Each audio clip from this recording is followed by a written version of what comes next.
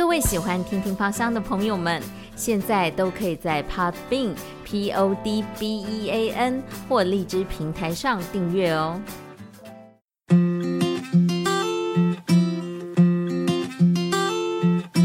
与香气相遇的那一瞬间，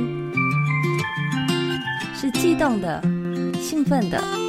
香气故事陪你回忆那段美好时光。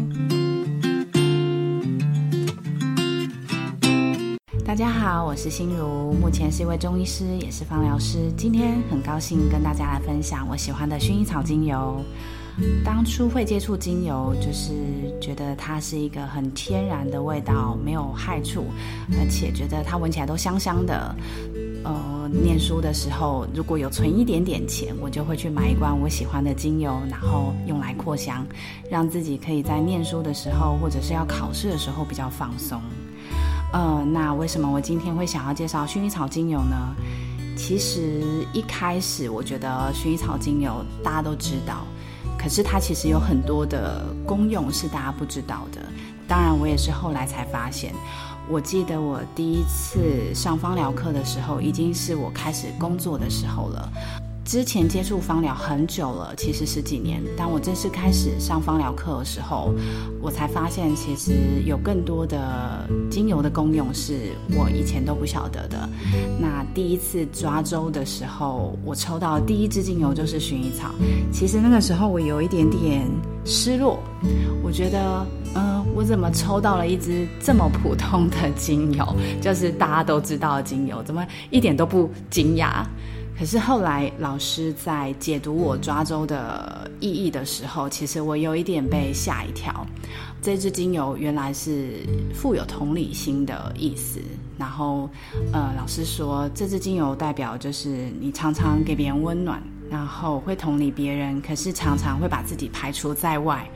我看到这个叙述的时候，我觉得我差点眼泪都要掉下来了。就是我发现不管是从小到大，那因为我是老大，是长女，是姐姐，然后不管是生长的过程、求学的过程，包括自己在身体变化的过程，我觉得我自己需要很多的勇敢，然后后来慢慢的也培养出来，我真的要同理别人的时候，我都有真实的感受。因为毕竟我可能真的经历了一些不舒服，所以很多人都说，哎呀，你的身体不舒服啊，可能就是让你有一个当中医师的契机，才能够知道说患者是怎么样，就是有一些师傅会这样安慰我。可是后来我自己想想，对，我其实应该要告诉自己，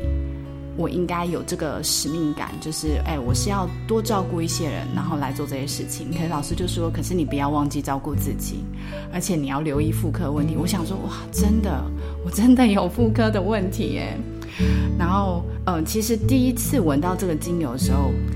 我很难形容它像什么味道，可是我觉得它感觉让我觉得很厚实，然后就会有安全感的感觉。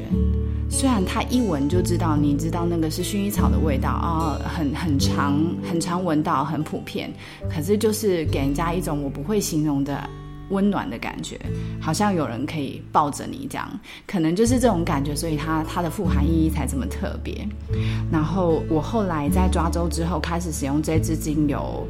其实它本来就真的会给人家安定的感觉。那我后来可能也看了这些解释之后，我也常跟自己讲，就是我要给自己建立一个什么样的观念，可以在我的工作上然后更有发挥。所以我觉得它其实给我的提示还蛮多的。我是心如，今天很开心跟大家分享我跟薰衣草精油之间的香气故事。希望每个正在收听节目的您，一起来认识芳疗的美好，编写出属于你自己的香气故事。下次见咯。